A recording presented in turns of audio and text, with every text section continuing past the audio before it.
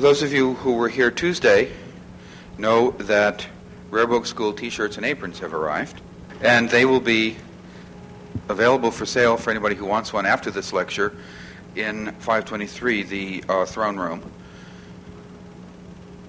$5 for T-shirts and $7 for the aprons.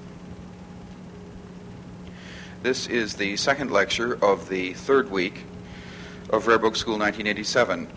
The next lecture in this series is next Tuesday, when Paul Oskar Christoller repeats the lecture that he gave in London this spring on the occasion of his being awarded the gold medal of the Bibliographical Society, called In Search of Renaissance Manuscripts. The title is the same as that of the lecture that Professor Christoller delivered from this podium last year, but the lecture is about 50% new, although there are repetitions, he says. But he said there are also digressions. And those of you who have heard Professor Christoller lecture knows that that's something to look forward to. Our lecturer this evening is Professor Milton Gatch, the Provost of Union Theological Seminary, who has been in residence this week at Rare Book School in the Descriptive Bibliography course. And he will be speaking to us tonight on John Bagford. It's a great pleasure to have him here.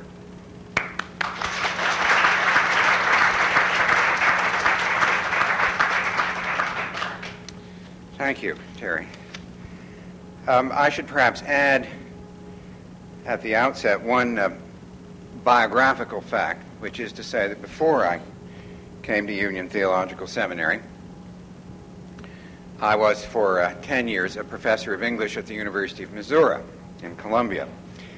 And it will become evident to you that that is how I got involved in what I'm going to talk about tonight. The Fragmenta Manuscripta collection that was purchased by the Ellis Library of the University of Missouri at Columbia in December of 1968 contained some 217 leaves and fragments, most of them numbered and mounted in guards, that is to say, frames that were cut from the pages of a rather large leather-bound album. The fragmenta that are mounted in that album range in date from the 8th through the 17th centuries, a few of them apparently late additions to an existing collection. The unexpectedly distinguished history of this collection, a history that is in many ways a paradigm of the histories of modern British manuscript collecting and of British libraries, is the subject of this lecture. I'm really going to concentrate, however, this evening on the very early history of this manuscript collection. On the verso of the flyleaf of the Missouri album, there is a note written by Sidney Cockrell, who once owned the album, that indicates that there is an identically bound volume of printed fragments in the University Library at Cambridge. This album has on its spine the title Fragmenta Varia, and it contains some 464 fragments on 492 pages. Some, mostly title pages of books printed between about 1480 and 1685, are mounted in cut-out guards like the Fragmenta Manuscripta, but with framing lines in black ink around the cutouts. Interleaved among the cutout pages are on uncut leaves are of heavy stock paper are also on lighter interleaves are a profusion of other printed and some manuscript pieces, more title pages, type samples, decorated capitals, decorative bands, illustrations of non-Roman alphabets and writing, and the like, all pasted into the album. The corners of many of the pieces have been damaged by lifting from the pages to which they were previously pasted. There is no doubt that the Cambridge and Missouri volumes originated together, and neither album can in the long run be assessed without reference to the other. But for this evening, I'm going to concentrate almost entirely on the manuscript fragments. My subject this evening is how I identified John Bagford, a bookman in London of the early 18th century, as the collector of these two albums. When I first began the study of the Missouri Fragmenta Manuscripta, the late N.R. Kerr suggested that it might be most likely that the collection was formed by a 19th century librarian who wanted to preserve pieces of manuscript from the bindings of printed books. He referred to Oxford libraries whose collections he had studied, and I went off dutifully to examine those libraries, or to examine those collections, and became very quickly convinced that the Missouri collection was not to be associated with 19th century fragment collections. The characteristics of guard books for fragment collections that were made in the beginning of the 19th century derive from the primary aim of those guard books, namely, to preserve from loss materials found in the bindings of early printed books. In the cases surveyed here, surveyed that I looked at in Oxford, the fragmenta from books in Oxford were mostly taken from books that were bound in Oxford in the 16th century.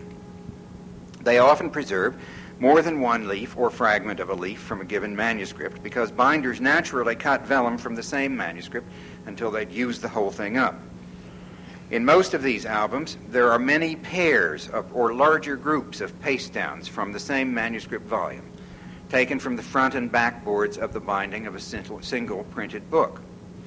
W.A. Panton even preserved a number of bifolia, which were presumably used as pasteboard pads in the bindings of books that can be really reconstructed as whole manuscript gatherings. Sometimes later materials were stuck into the guard books, apparently for want of a better place to preserve them. But in general, printed fragmenta played no part in the rationale of these collections. Although the Missouri Fragmenta Manuscripta album preserved several pairs of fragments from the same manuscript, the collection does not in any way resemble a 19th century guard book. The more than 200 pieces in the album were written over a very long period. And although the pieces collected survey the medieval book, and especially the English medieval book, a number of the fragmenta at the end of the volume do not really appear to fit the category of medieval manuscript, being from the 17th century. Leafing through the collection, one has the sense that it was formed by a person who was attempting to gather an illustrative and representative sampling of medieval manuscript pieces, of hands, of decoration, of types of book, and at the end of new materials and new kinds of calligraphy. Thus, although the argument that this scrapbook might most likely have been a guard book of the mid-19th century seemed initially to have some weight, and although the mountings and the binding of the collection when it came to Missouri are without doubt products of the mid-19th century, the fact is that the collection is not a typical 19th century guard book. If one recalls that the Fragmenta Manuscripta album was originally part of the set with the Cambridge Fragmenta Varia, this conclusion is only the stronger. The two-volume collection seems to survey not only the medieval history of the book, but also the history of writing and printing in books from the early Middle Ages to the end of the 17th century. The catalog of the book dealer from whom the Library of the University of Missouri-Columbia purchased the Fragmenta states that Thomas Tennyson, who was Archbishop of Canterbury from 1695 to his death in 1715, began the collection. The keeper of the volume in Archbishop Tennyson's library in the parish of St. Martin's in the Field in the 1850s also believed that Tennyson made the collection. Although it is, of course, possible that the collection was made in the intervening period, roughly 1700 to 1850, it seemed most plausible to look for the originator of the Fragmenta Manuscripta and the Fragmenta Varia among collectors of scraps from manuscripts and printed books in London in the late 17th and early 18th centuries. This quest led to a remarkable group of professional and amateur antiquaries and bibliophiles, among whom Humphrey Wanley, one of the most remarkable paleographers and catalogers of libraries of the age, was central. Although doubtless many other persons saved membra disjecta or even snipped fragments from manuscripts in the 17th and 18th centuries, the Wanley Circle provides the best milieu in which to understand our fragmenta and to seek their collector. Humphrey Wanley, whose dates are 1672 to 1726, was born in Coventry, the son of a clergyman who died when Wanley was only about 8. Wanley was apprenticed to a woolen draper, but he seems almost ineluctably to have been drawn to antiquarian studies. He came to the attention of the Bishop of Lichfield and Coventry, William Lloyd, and of others, and arrangements were made in 1695 for him to study at Oxford. After a short visit, indeed, to Oxford in 1692 and perhaps another in 1694, Wanley seems already to have been regarded as something of a marvel. For Dr. Arthur Charlotte, the Master of University College, added a note about Wanley in a letter to the new Archbishop of Canterbury, Thomas Tennyson, in 1694. Charlotte was seeking Tennyson's assistance in having a catalogue made of the manuscripts in the library at Lincoln Cathedral, either to assure Tennyson of the validity of the catalogue project or to acquaint him with the newly discovered Wunderkind of paleography. Charlotte added a postscript to his letter. I hope my Lord Bishop of Lichfield will find some way to redeem from his apprenticeship that laborious young man of Coventry, Wanley, from a shop. Your Grace may guess his extraordinary genius by a part I now send to you of the Warwick catalogue compiled by him. Well, Wanley was redeemed by Lloyd from his apprenticeship, and he matriculated at St. Edmund Hall in Oxford. Apparently unwilling to submit to the prescribed curriculum, however, he soon found a place on the staff of the Bodleian, or as it was then called, the Public Library of Oxford, by early 1696, and he had lived with Dr. Charlotte in the Master's Lodge at University College. At St. Edmund, he had been associated with the principal, John Mill, in manuscript studies. At the Bodleian, he worked under the chief librarian, Thomas Hyde, who was also a professor of Greek, Hebrew, and Arabic. Other associates included a number of persons involved both in antiquarian studies and the study of Anglo-Saxon, two of whom will be mentioned further in this lecture. Edmund Gibson, the first editor of the Anglo-Saxon Chronicle, at this time soon to become librarian to Archbishop Tennyson at Lambeth Palace. Gibson later became Bishop of London. And second, George Hicks, whose study of grammar helped significantly to spark the new Anglo-Saxon studies, and to whose great book on the northern languages of Europe, Wanley contributed an important catalogue of Anglo-Saxon manuscripts. In 1700, Wanley moved up to London, and he was associated from 1708 with Robert Harley, the first Earl of Oxford, and his great library. He remained in the service of Harley and his son Edward to the end of his life in 1726.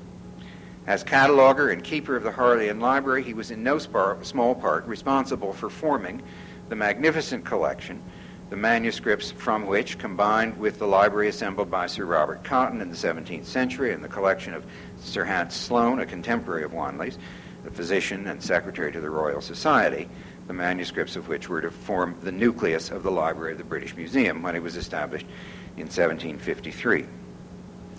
From his earliest days at Oxford, Wanley was interested in improving resources for manuscript study. He had criticized the usefulness of the large comparative chart of alphabets that had been published by Dr. Edward Bernard, coordinator of the Catalogue of Manuscripts in British and Irish Libraries. In a note dated in 1697, he recorded that the Oxford Anglo-Saxonist William Elstob had told him that if he were going to criticize Bernard, he himself would have to be prepared to produce a better research tool. The result was what was called the Book of Hands, never published and since lost, on which Wanley worked until at least 1699. He seems to have had principally in mind for this work sample alphabets put into a small and portable book which may be easily carried along on a journey or into a library. And he set it out as his editorial principle that specimen alphabets ought, wherever possible, to be taken down directly from manuscript by expert engravers. By August of 1697, Wanley had proceeded far enough with this project that Dr. Charlotte wrote to him from London to send the book of specimens so that it might be shown to the Lord Chancellor, Lord Somers, who was also a considerable antiquarian and bibliophile. The volume arrived too late to be shown to Somers. However, Charlotte probably showed it also to Samuel Pepys and certainly displayed it in October to Archbishop Tennyson, who was again impressed by the young man's skill. Charlotte doubtless hoped to find supporters for the publication of the book. He failed at Lambeth, however.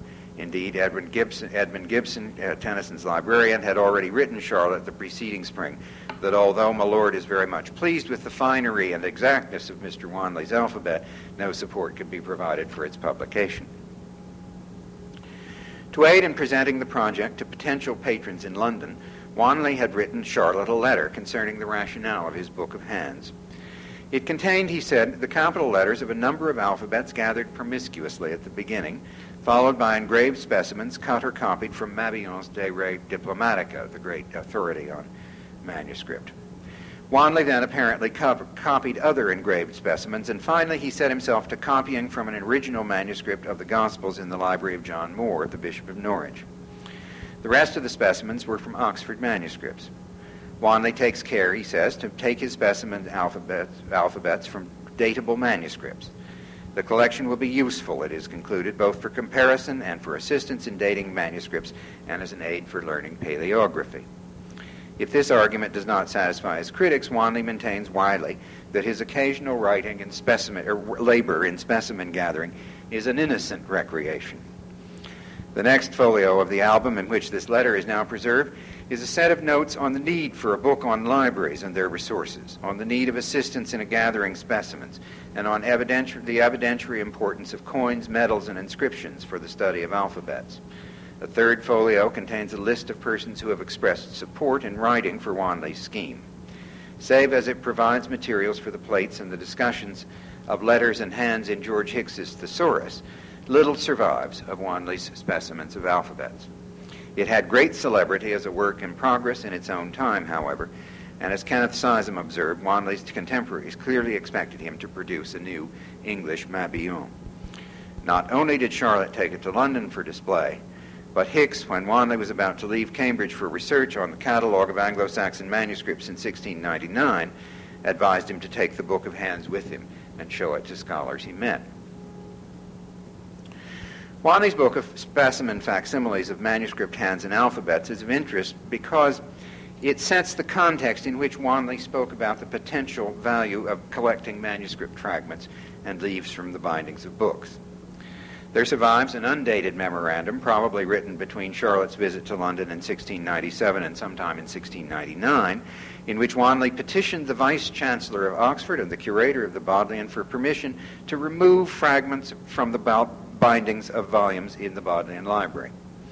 This audacious memorandum opens with an account of the use of manuscript fragmenta as paste downs in bindings. Such pieces have no relation to the subject or matter of the books they belong to, and their excision would in no way detract from the value of books in which they are bound. But the fragmenta used as paste downs could be used as specimens for dating and analyzing other manuscripts, and Wanley proposes that he be allowed to remove such useless fragments of parchment and paper as he shall find necessary to his purpose, if it may be done without damage to the books. He intends to arrange these gleanings chronologically and by country of origin to form a handbook of paleography. When he no longer requires the handbook, he promises he will return it to the curators of the Bodleian. Of central importance in this petition are the notions that the scheme would render worthless fragmenta useful, and that by so doing, a range of samples would be provided that would surpass the holdings of any single library's collection of complete manuscripts.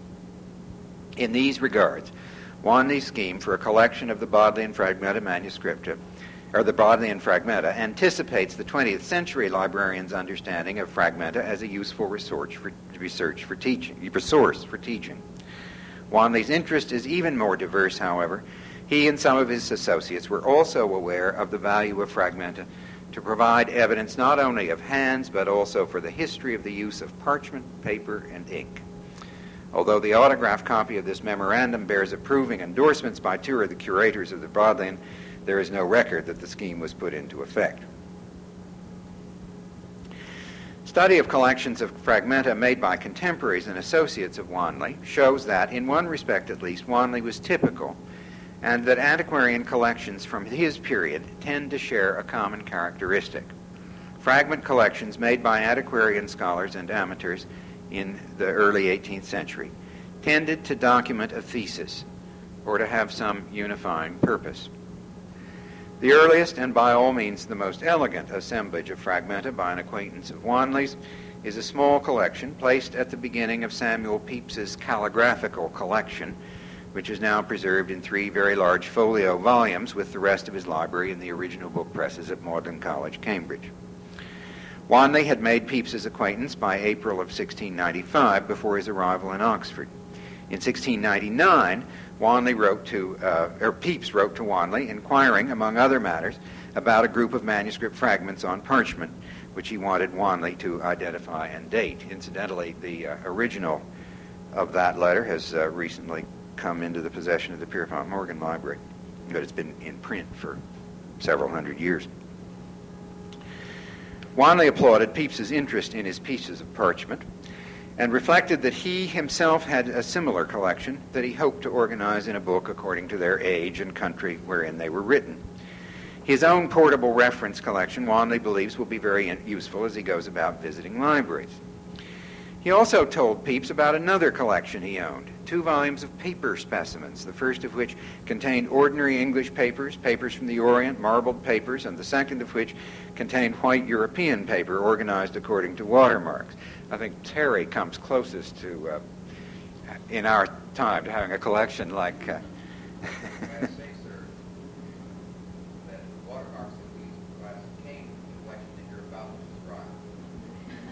Aha. Oh, from the, yeah. Aha. Like the collection of manuscript fragments, the scrapbook of paper samples was assembled for utility and reference, not simply for display. He offered to send his collection down to London for Pepys to examine, should he be interested. Finally, Wanley got about his assigned task of describing and dating the fragments Pepys had sent him, excusing himself as being out of practice and protesting that it was difficult to date and identify manuscripts when one has only a leaf or piece of a leaf to judge by.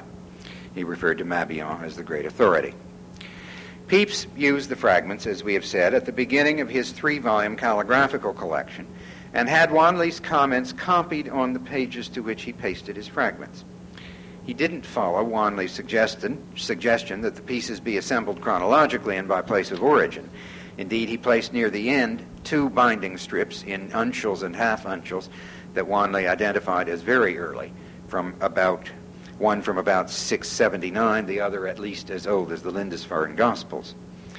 Admiring his consultant's perspicacity, Pepys added on these 2 pieces that they had been given to him by my most honored and reverend friends, the Dean and Chapter of Durham.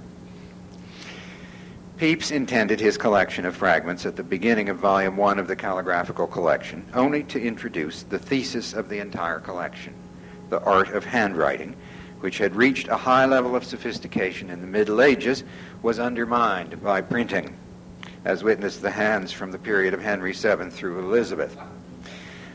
Pepys, of course, had a terrible hand himself. It's pretentious but awful. But with the invention of copperplate engraving in the 17th century, it became possible to reproduce elegant hands.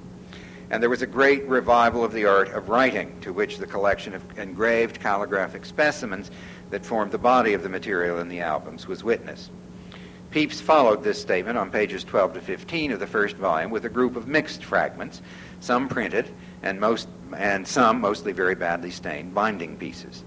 On page 19, an interesting medieval copybook in 5 leaves was mounted, and around it were arranged a number of initials from manuscripts. The rest of Pepys's album was devoted, as has been indicated, to examples of 17th century engraved calligraphy arranged by countries, elaborately indexed geographically and chronologically in tables reproduced at the front of each of the volumes. If Pepys and Wanley did not have the same ends in mind for fragment collection, they did at least both have theses about the ends that a collection of specimens might serve. Wanley did not mention printing prominently in his letter to Pepys, but he did evince an interest in paper as the material used in books in an age of printing, and in the means, the watermarks, of identifying and classifying papers. And Pepys, in organizing his calligraphic samples, organized his specimens as Wanley had suggested one might organize manuscript pieces by age and country of origin. For neither Wanley nor Pepys would the retention of numerous duplicate pieces from the same codex or book have served any purpose. When Wanley wrote to Pepys about his Fragmenta Manuscripta and confessed that he too was a collector of binding pieces, He assumed that both he and Pepys got their fragments from the same source. As to the pieces of parchment, I suppose, sir, that you had them of Mr. Bagford, from whom I likewise have received some hundreds of such pieces and leaves written at different times and in different places. Indeed, the paper collection that Wanley spoke of in the same letter was made chiefly by the help of the same Mr. Bagford when I was last in London. John Bagford was an eccentric and colorful man, fanatical in his pursuit of scraps of parchment and paper. He was important in bibliophilic circles in London between about 1690 and 1716. Because of his services as a procurer of books for a number of the most important collectors, among them John Moore, the Bishop of Norwich and later of Ely, Peter Leneve, Samuel Pepys, Wanley's employer Robert Harley, the first Earl of Oxford, and his son Edward, the second Earl. Wanley, whose correspondence with Bagford dates from his arrival in Oxford in 1685 and continued to Bagford's death in 1716, seems to have been genuinely fond of John Bagford. Wanley was on occasion puzzled by the meaning of packages of antique objects sent him by Bagford, but he was not unwilling to serve from time to time as Bagford's agent in the sale of books in Oxford. He dated fragments for Bagford, once begging him to keep the dates secret, for I may hereafter have seen more such thing and have had longer conversation with them and be able to judge more nicely. He could be embarrassed by Bagford as well. Thomas Smith, the librarian of the Cotton collection, wrote after Bagford had come to Cotton House on an errand for Wanley, "I am ready and willing to oblige any ingenious artist or bookseller, as well as professed scholar and gentleman, with the sight of any curiosity as far as I may or can. But however, I pray for the future use care and caution in recommendations." Wanley found it necessary at least once to write firmly to Bagford about the necessity of executing commissions for Harley promptly and properly. But in this and other letters of the later years, he signed himself "Your loving friend and servant." He put a note in a Bagford album where Bagford had copied out a catalogue of Wanley's collection of primers, psalters, prayer books, homilies, and testaments, as follows: "Unskillfully and imperfectly taken without my consent from my papers which Mr. Bagford borrowed of me." Another antiquarian of the time, Thomas Hearne of Oxford, who was not an admirer of Wanley, concurred in Wanley's estimate of Bagford as a remarkable collector of bibliographical and antiquarian information, though limited by a lack of formal education in his ability to communicate his knowledge. He was, Hearne believed, certainly the greatest man in his way that I ever yet heard of. Born in London in the 1650s, John Bagford is reputed to have been a shoemaker early in his life. By the early 1690s, when Wanley made his acquaintance, however, he was a collector of books on commission for booksellers and amateurs. His clientele was both the most distinguished and the most discriminating in London at the turn of the 17th and 18th centuries. He and Wanley, with John Tolman, were the original members of the reconstituted Society of Antiquaries in 1707. They were later joined by Peter Leneve. Bagford's antiquarian interests ranged beyond the merely bibliophilic, and he was invited by Hearne to contribute a piece on London antiquities to a new edition of Leland's Collectanea. Bagford's great scholarly passion, however, was the history of the book, in particular the printed book, and it was to document this study that he devoted his personal energies as a collector of fragments. At his death, on 15 May 1716, Bagford left an enormous collection of fragments from manuscripts and printed books. There seems to have been competition among antiquarians and booksellers to acquire his holdings, but ultimately they came into the possession of Edward Lord Harley. Harley's purchase by no means included everything that Bagford had assembled during his lifetime, but it did comprise what Bagford had retained at the end of his life as the basis for his projected history of printing. As the competition for his papers demonstrates, Bagford was held in some esteem by his contemporaries despite his want of education. Thomas Rawlinson wrote an epitaph for him in Latin, which Bagford probably didn't know, calling him the complete British antiquarian, who was always at the service of others, always simple and without pretense. Harley, writing to inform Hearne that he had bought the papers, called him Honest John Bagford, and the tag honest thereafter often appeared when Bagford was mentioned in Hearne's letters and diaries. Since his own time, Bagford has not been so highly respected, partly because the rationale for his collections was not adequately appreciated. but also because his methods of collecting title pages and manuscript fragments were suspect. He was derided as a wicked old biblioclast who went about the country from library to library, tearing away title pages from books of all sizes, and as the most hungry and rapacious of all book and print collectors. More recent commentators have allowed for the possibility that Bagford got all or most of his manuscript and printed fragments from already damaged volumes and cast-offs, and without seeing his gifts quite so extravagantly as Hearn did, have presented a more tempered evaluation of his work. Bagford's own testimony, I think, tends to exonerate him from the charge of biblioclasm.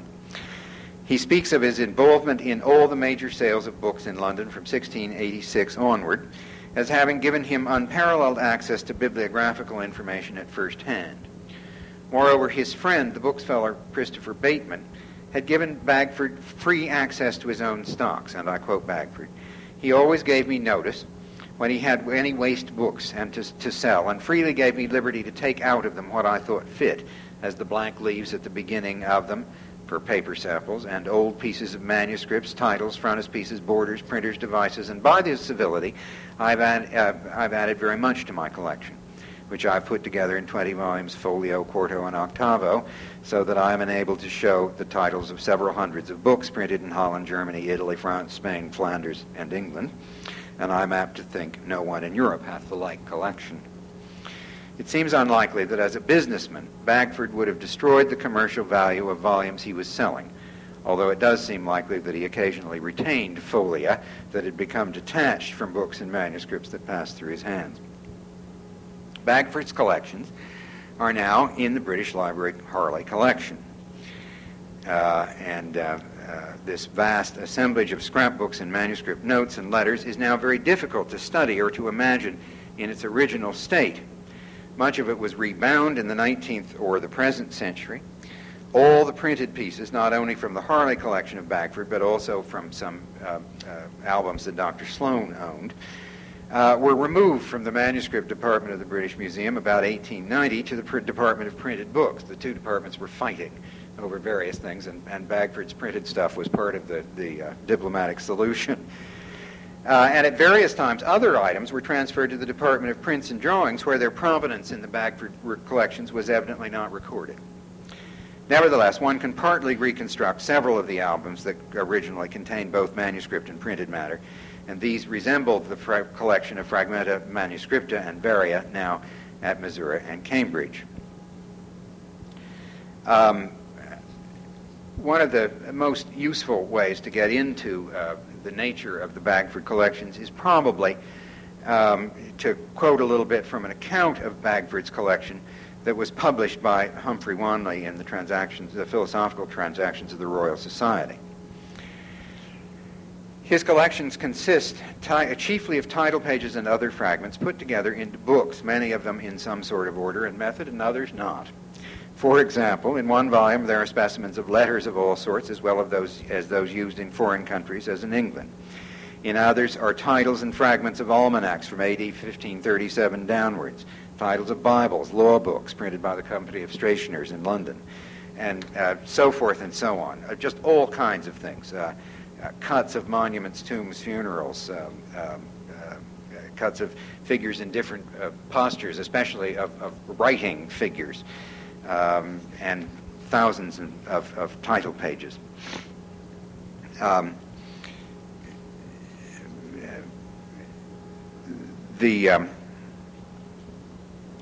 Wanley concludes, these title pages of books are really very useful upon many accounts as being authentic and exact, when in most catalogs the titles are abbreviated and otherwise imperfect. We've been learning how to do that this afternoon in my group, and so forth. Well, if Wanley gives a sense of the stupefying scope of Bagford's collection and his ambition to work up the history of printing, he gives little insight into the methodology of the proposed work. And for this, one has got to turn to Bagford's own proposals for printing an historical account of that most universally celebrated as well as useful art of typography, which was published in 1707. Bagford claims in the proposals that he is going to print in a folio volume of about 200 sheets or 400 pages A history of the development of printing from early woodblocks to the invention of movable type. An account of the relationship of this history to illumination and the development of engraving. A dissertation on the history of paper and paper makers' marks, a subject never touched upon before. A catalog of books printed from 1457 to 1500, and so forth. Incoherent and grandiose though this prospectus seems, the albums show that Wanley and Hearn also, and as Wanley and Hearn also testify, that Bagford had arranged many of his albums in rough correspondence to these topics. Appended to the proposals is a brief life of Caxton with a list of the books he published. Probably Bagford's intended method for the portion of the work devoted to the development of English printing was to present sketches of the major printers with bibliographies based on the collected title pages in the manner of his sample treatment of Caxton's life and work. If this now seems a cumbersome procedure, and a hit or miss one given the undoubted gaps in the collection and its state of disorganization, it may be recalled that Hearn seemed to feel that the job could be done with Bagford's resources. In fact, the first major treatment of the main subject Bagford had in view, Joseph Ames's Typographical Antiquities, or the History of Printing in England, Scotland, and Ireland, containing memoirs of our ancient printers and a register of the books printed by them, which was published in 1749, followed precisely Bagford's methodology. Bagford's collections contain much manuscript material. Since he preserved copies of Wanley's memorandum requesting permission to remove material from bindings in the Bodleian Library, and of Wanley's letter to Dr. Charlotte explaining his need for specimens of writing, we may assume that he shared Wanley's rationale for the innocent recreation of casting a very wide net to gather such materials, and making useless scraps serve as useful evidence for the history of the book and of writing. Furthermore, Bagford believed that the roots of Western printing were not to be traced from the Orient, as some had said, but in Europe. The forms taken by the printed book and the types used in it were derived from ancient carved inscription, from the manuscript books, the very forms of the letters in which became so standardized as to provide models for the earliest type fonts, and from block printing. If then Wanley's collection of Membra Dissecta was a portable paleographer's reference handbook, and Pepys's an illustration of the precursors of late 17th century calligraphy, Bagford's can be expected to have illustrated the history of the book, in particular of hands and designs that both presaged and influenced early printers, and the materials that were used by the makers of books, printed and manuscript. Bagford's descriptions of some of his collections in his several catalogues of his books confirm this rationale for his fragment collections. One, for example, is described as follows: a large volume in blue paper with a variety of ancient specimens of writing on vellum and parchment and paper wrote in Italy, Germany, France, Flanders, and England from the beginning of the 10th century to the 15th, adorned with a variety of cuts in both wood and copper at the beginning of the book, which exhibited the postures in which the ancients sat when they wrote. Several volumes in the British Library Bagford collections illustrate these premises and are very strongly reminiscent of the Missouri Fragmenta Manuscripta and the Cambridge Fragmenta Varia. There's not time to survey all of Bagford's medieval manuscript holdings, but two collections that belong to Dr. Hans Sloane will suffice as examples. The first of these, Sloane Manuscript 1044, might well have been the volume of which Bagford's description has already been quoted. It is a large volume which at one time contained some 640 pieces before the printed samples were removed. Some of the manuscript fragments are tipped to the mounting pages with rather elaborate hinges of vellum with cloth reinforcements. Other are mounted in cut-out frames. But some of this may be a feature of rebinding. Almost all the manuscript pieces, a number of which are binding strips, show signs of having been pasted in bindings.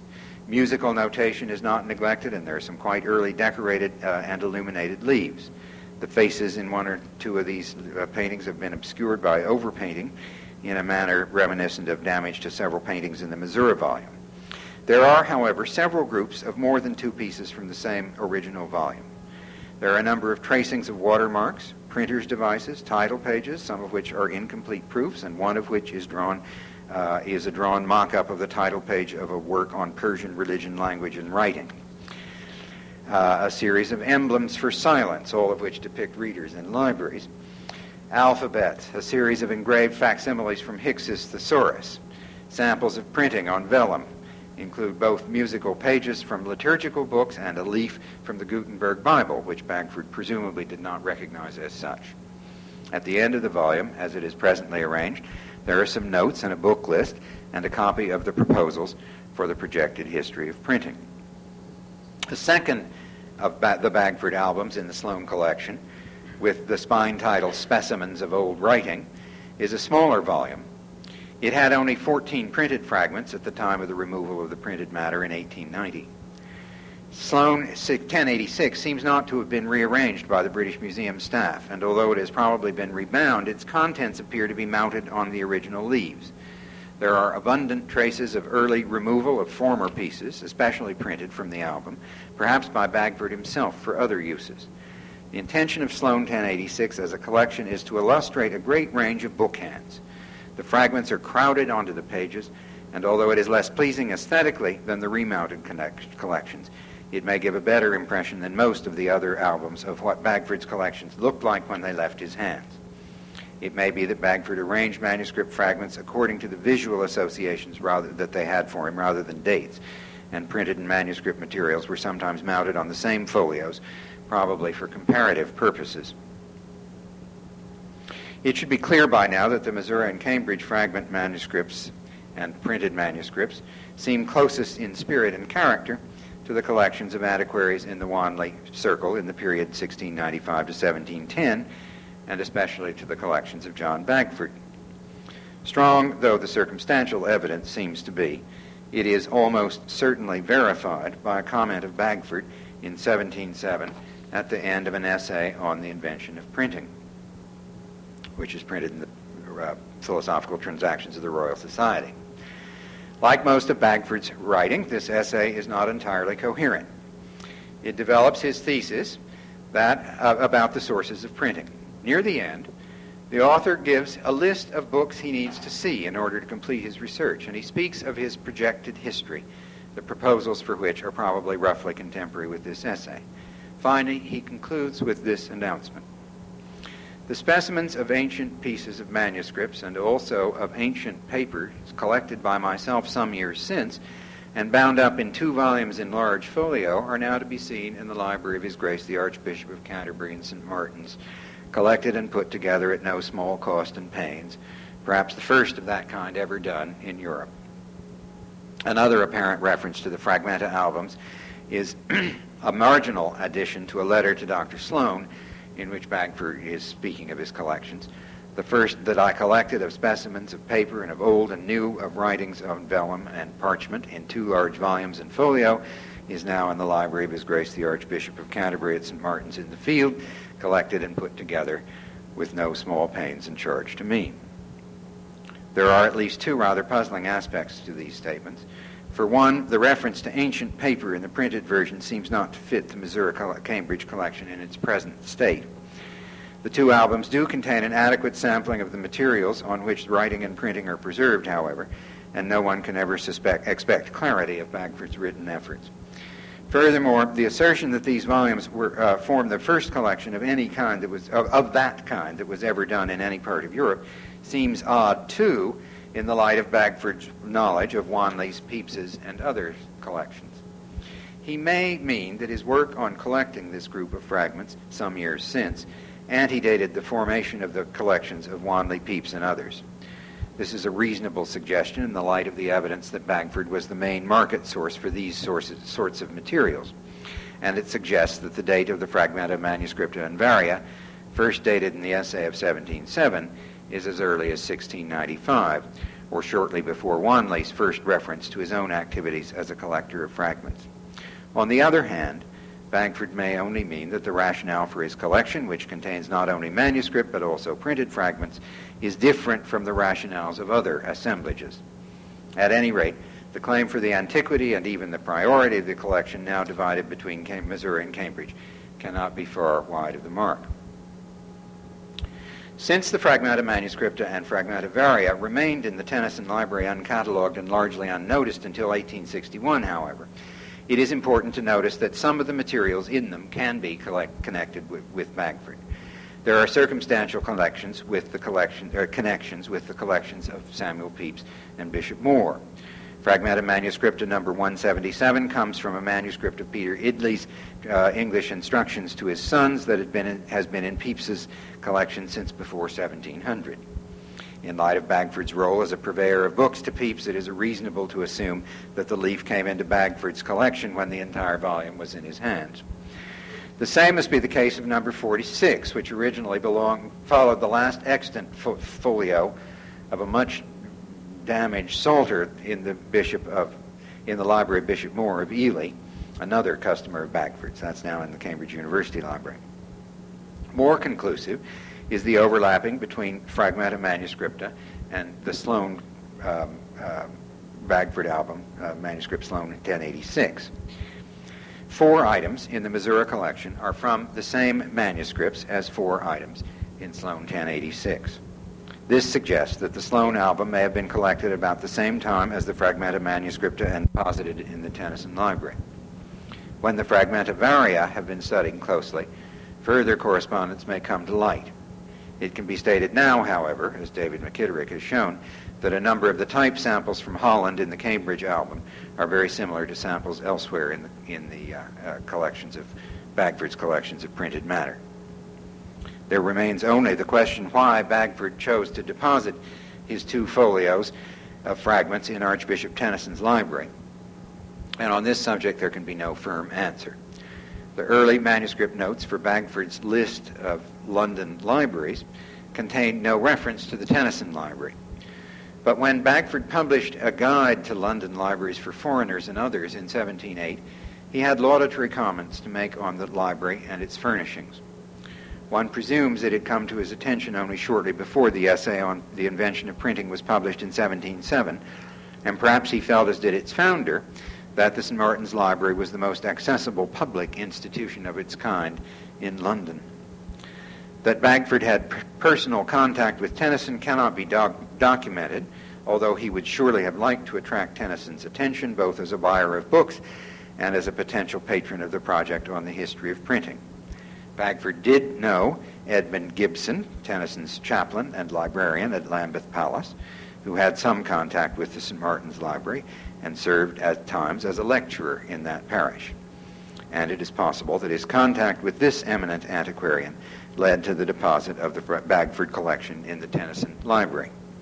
In any case, John Bagford's collection, the first of that kind that was ever done in any part of Europe, was to remain in the Tennyson Library for a century and a half and has only now been identified as Bagford's. Thank you.